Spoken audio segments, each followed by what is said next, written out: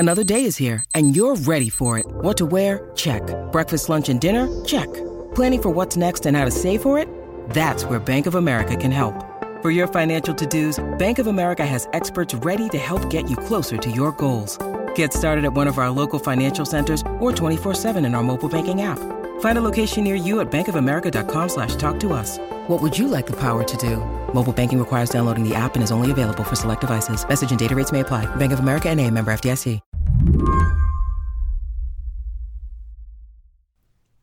Lately, I've been thinking about how certain terms from the pandemic are just part of our vocabulary now. Words and phrases that were utterly unfamiliar to us in 2019. Super spreader, social distancing, PPE. And one of those for me is emergency use authorization, or EUA. You know, I realized that I, as a reporter, have been using the term emergency use authorization and EUA a lot since December. And yet at the same time, I'm not sure I could actually define what it means. Can you define it? So emergency use authorization is something that came about in 2005, so it's relatively recent to the history of drugs and regulation. Sarah Owermohle is not new to the term. She covers healthcare for Politico. Right now, she's mostly focused on COVID and vaccines. It came about for an anthrax vaccine that the armed services needed because of biological threats, and has been used since then for desperately needed vaccines or treatments for things like Ebola, for other viruses, and most recently, the coronavirus. The 3 coronavirus vaccines that are on the market in the U.S. now, Pfizer, Moderna, and Janssen, also known as J&J, all got emergency use authorization from the Food and Drug Administration. The whole point of an emergency use authorization is that you can get something to market fast, even if there are some lingering questions about who it is best for.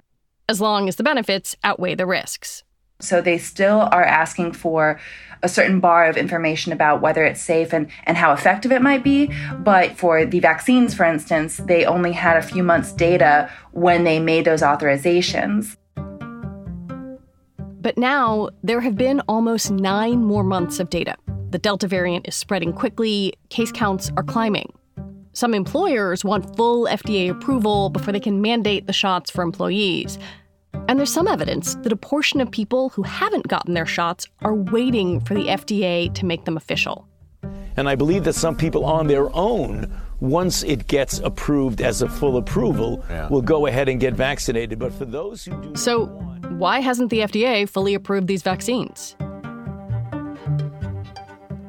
Today on the show, what will it take for COVID vaccines to be fully FDA approved?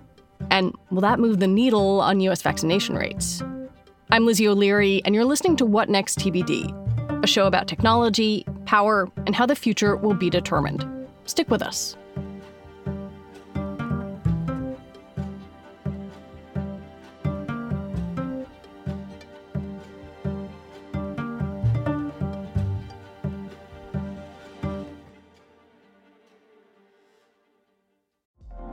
Apple Card is the perfect cashback rewards credit card.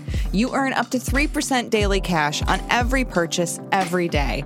That's 3% on your favorite products at Apple, 2% on all other Apple Card with Apple Pay purchases, and 1% on anything you buy with your titanium Apple Card or virtual card number.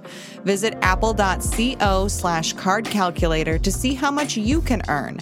Apple Card issued by Goldman Sachs Bank, USA, Salt Lake City branch. Subject to credit approval. Terms apply. Toward the end of last year, an important group of doctors started meeting online. The Vaccines and Related Biological Products Advisory Committee. It's a mouthful. The group evaluates vaccines and advises the FDA. And the agency doesn't have to do what these doctors recommend, but it often does. I'd like to add my welcome to this 162nd meeting of the Vaccines and Related Biological Advisory Committee of the FDA. Last year, the committee started looking at the COVID vaccines, beginning with Pfizer. We have one task ahead of us today, and that is to discuss and vote on the emergency use authorization of the Pfizer-BioNTech COVID-19 vaccine for the prevention. The whole thing is in the public record. And if you listen to their meetings, you can hear the doctors ask the company representatives all sorts of questions about the vaccine's mechanisms, reactions, and who was included in clinical trials. Thank you, Dr. Montrone. My question is for Pfizer, and it relates to the recruitment of minorities into the study. My understanding is that the minorities were recruited fairly late in the process. So do we have an adequate follow-up to that group compared to the majority of the participants? At the end of the big meetings, there were 3, one for each vaccine. The panel voted in favor of emergency use authorizations. They said the benefits of these vaccines outweigh the risks. Shortly thereafter, the FDA granted the EUAs. Sarah Obermall watched this all play out. Could you lay out kind of the relationship between that advisory committee, the FDA, and the various authorizations? How does that picture fit together? The advisory committees have played an important role for the FDA for years. They're a group of outside experts. In the case of this vaccine committee, a lot of virologists and vaccine experts and pediatricians, and also people from different agencies. They'll have representatives from FDA, from CDC, from the NIH.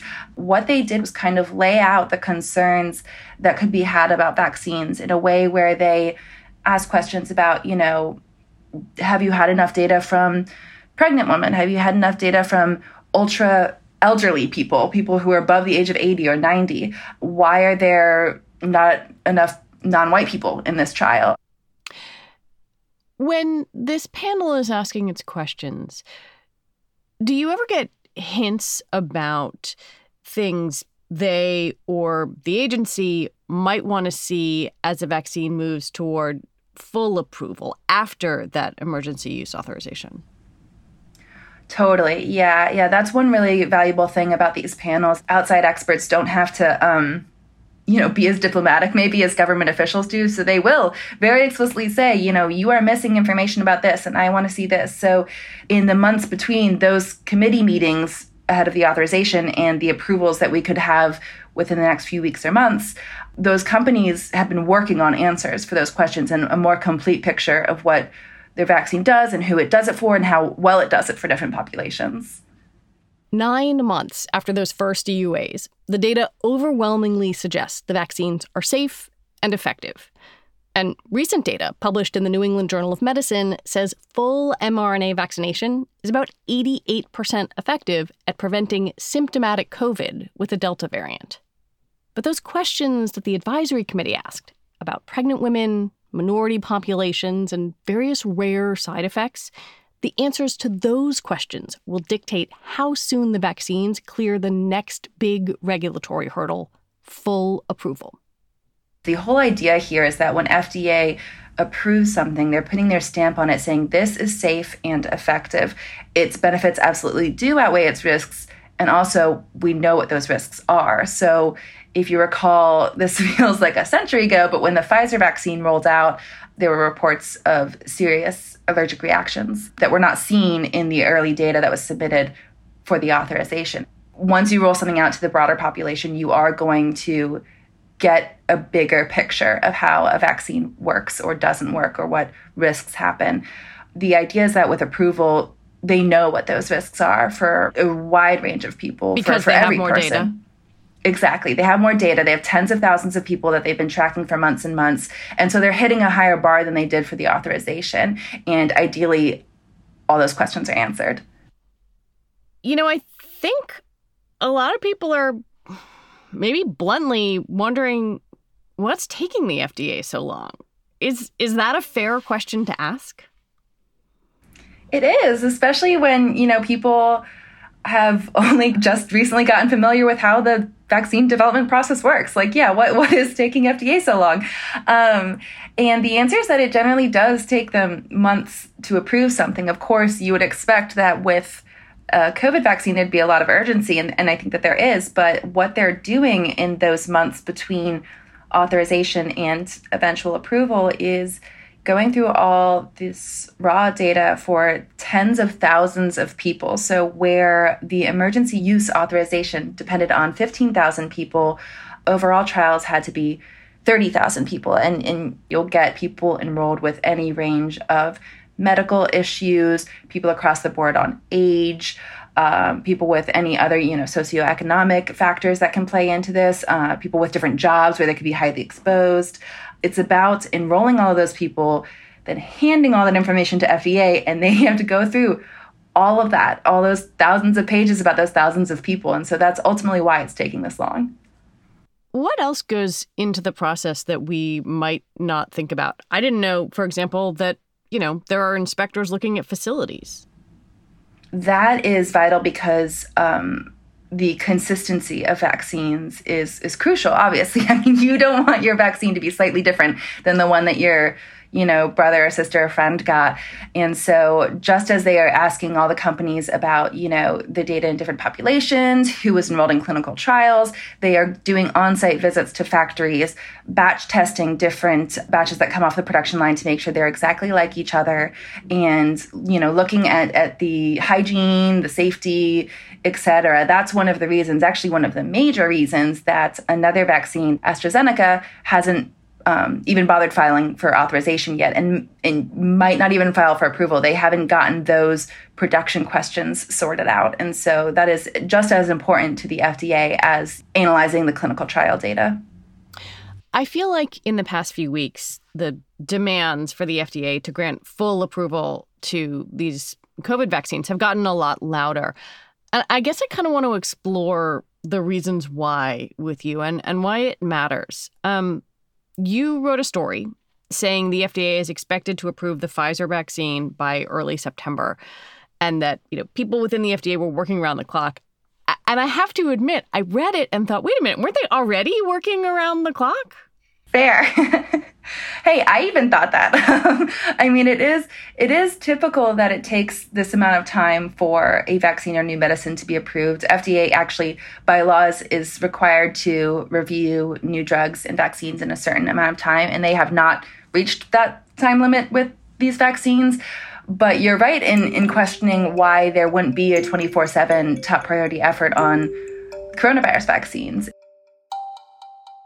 There's a lot of pressure riding on this.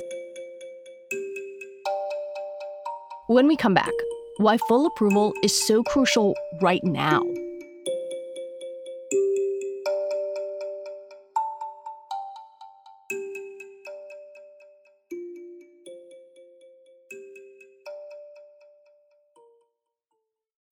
When you need mealtime inspiration, it's worth shopping Kroger, where you'll find over 30,000 mouth-watering choices that excite your inner foodie. And no matter what tasty choice you make, you'll enjoy our everyday low prices, plus extra ways to save, like digital coupons worth over $600 each week. You can also save up to $1 off per gallon at the pump with fuel points. More savings and more inspiring flavors make shopping Kroger worth it every time. Kroger, fresh for everyone. Fuel restrictions apply.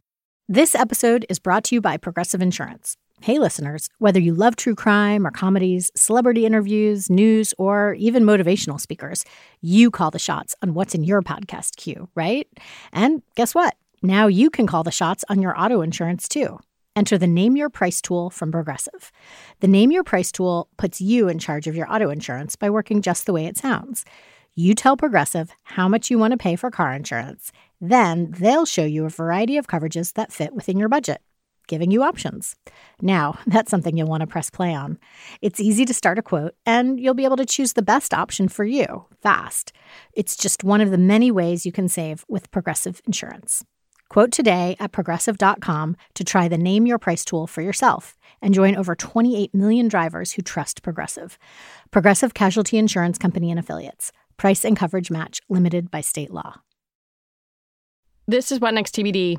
I'm Lizzie O'Leary, and I'm talking with Politico reporter Sarah Owermohle. Right now, the FDA feels a little bit like a watched pot.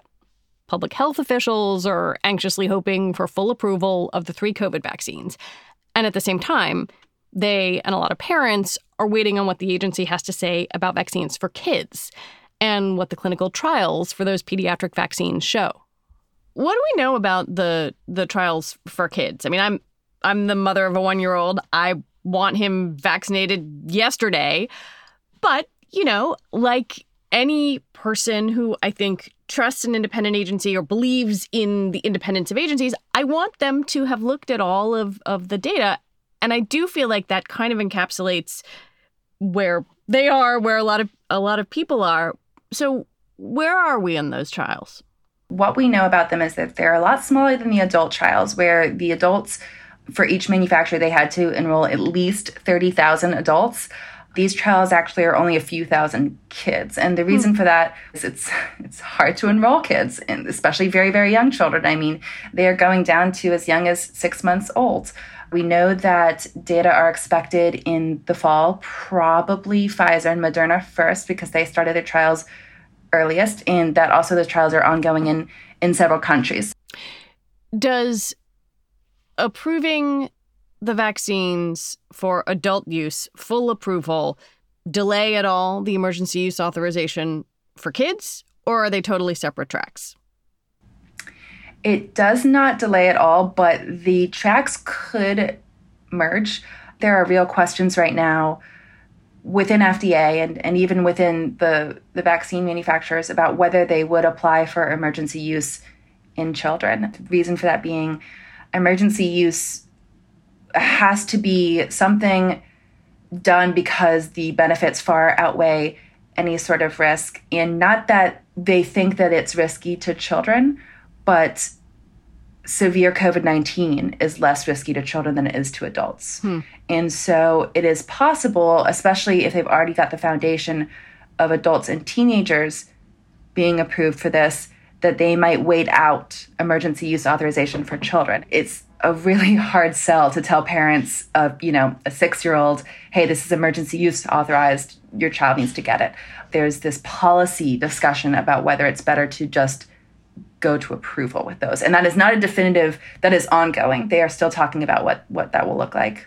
So we don't know yet whether someone like my child, who's the youngest batch out there, would maybe get an emergency use authorization, or whether we'll just skip straight to full approval for him.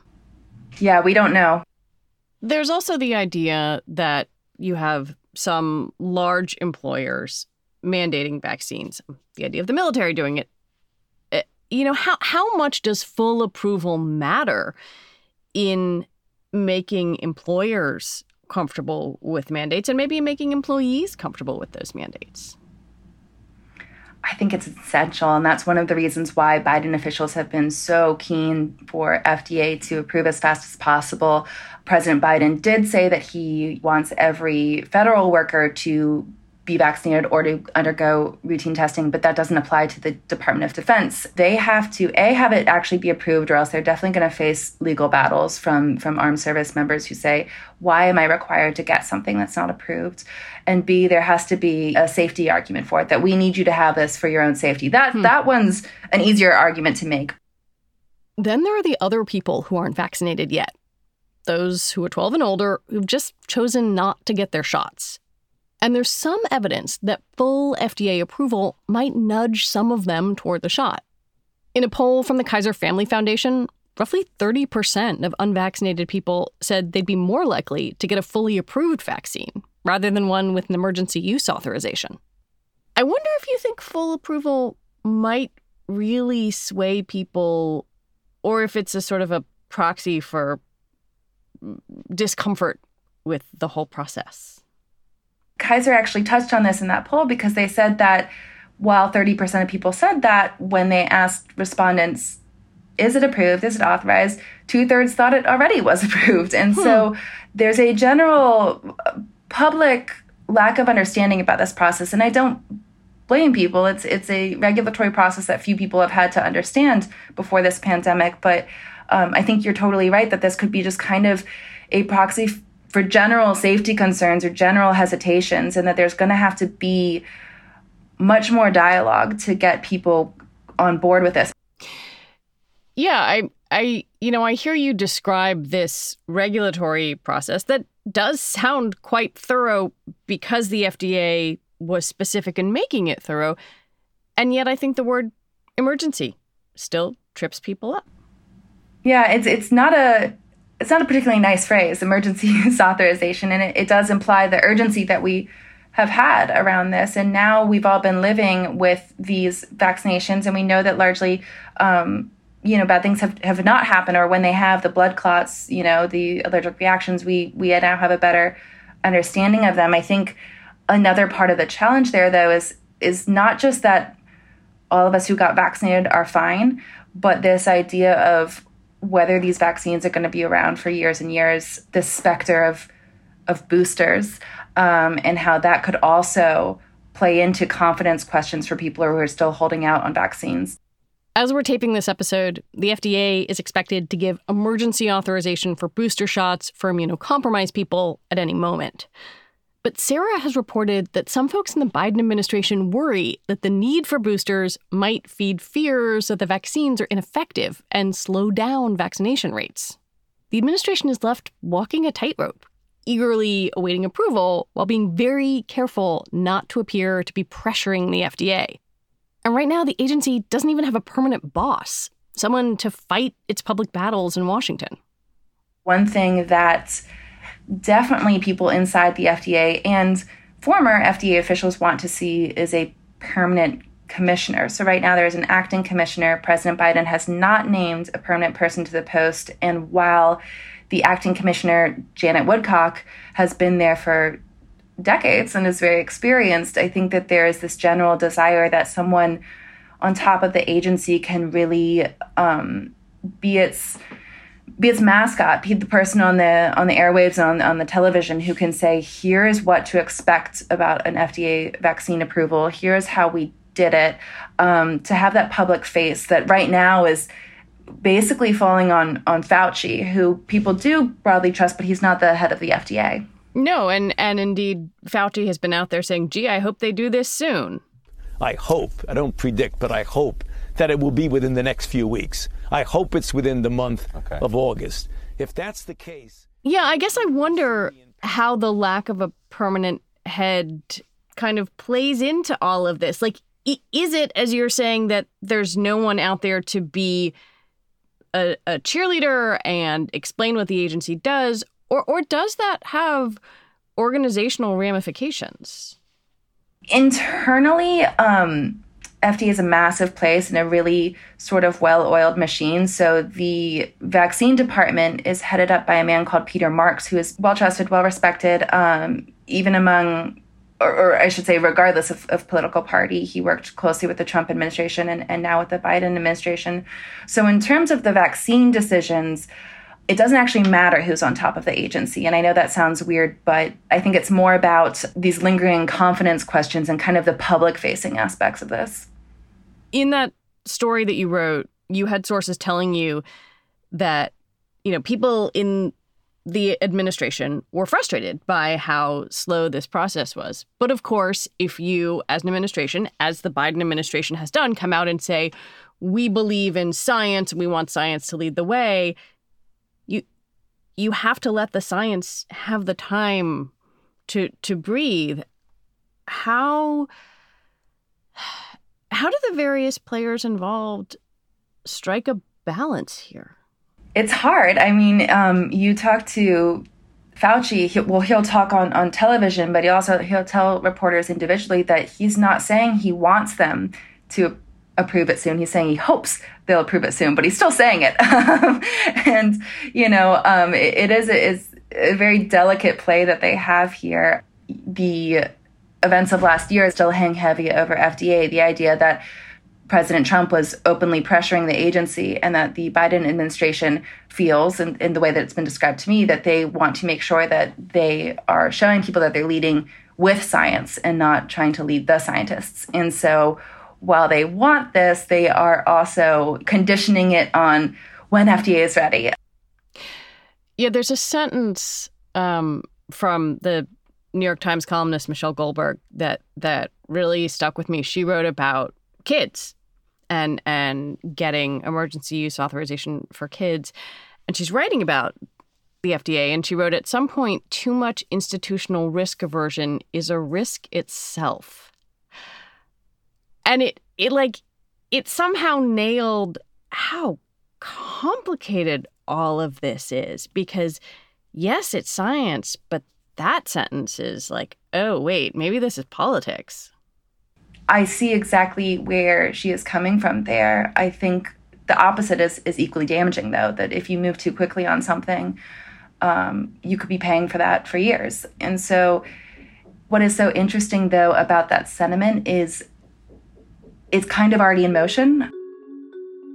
The FDA has learned a lot in this past year about what it can do and how quickly it can work. Sarah Owermohle, thank you so much for talking to me. Thank you for having me. Sarah Owermohle is a healthcare reporter for Politico.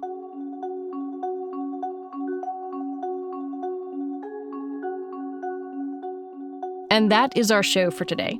TBD is produced by Ethan Brooks, and we're edited by Tori Bosch and Allison Benedict. Alicia Montgomery is the executive producer for Slate Podcasts. TBD is part of the larger What Next family, and it's also part of Future Tense, a partnership of Slate, Arizona State University, and New America. And I want to recommend that you take some time to listen to Thursday's episode of What Next. It's a portrait of one California town devastated by fire, and a catalog of all the things that were lost when it burned. Mary Harris will be back in your feed next week. I'm Lizzie O'Leary. Thanks for listening. Have a great weekend.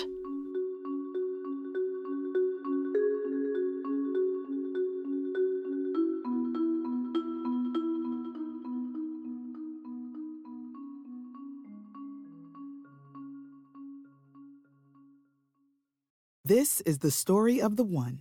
As head of maintenance at a concert hall, he knows the show must always go on. That's why he works behind the scenes, ensuring every light is working, the HVAC is humming, and his facility shines. With Grainger's supplies and solutions for every challenge he faces, plus 24/7 customer support, his venue never misses a beat.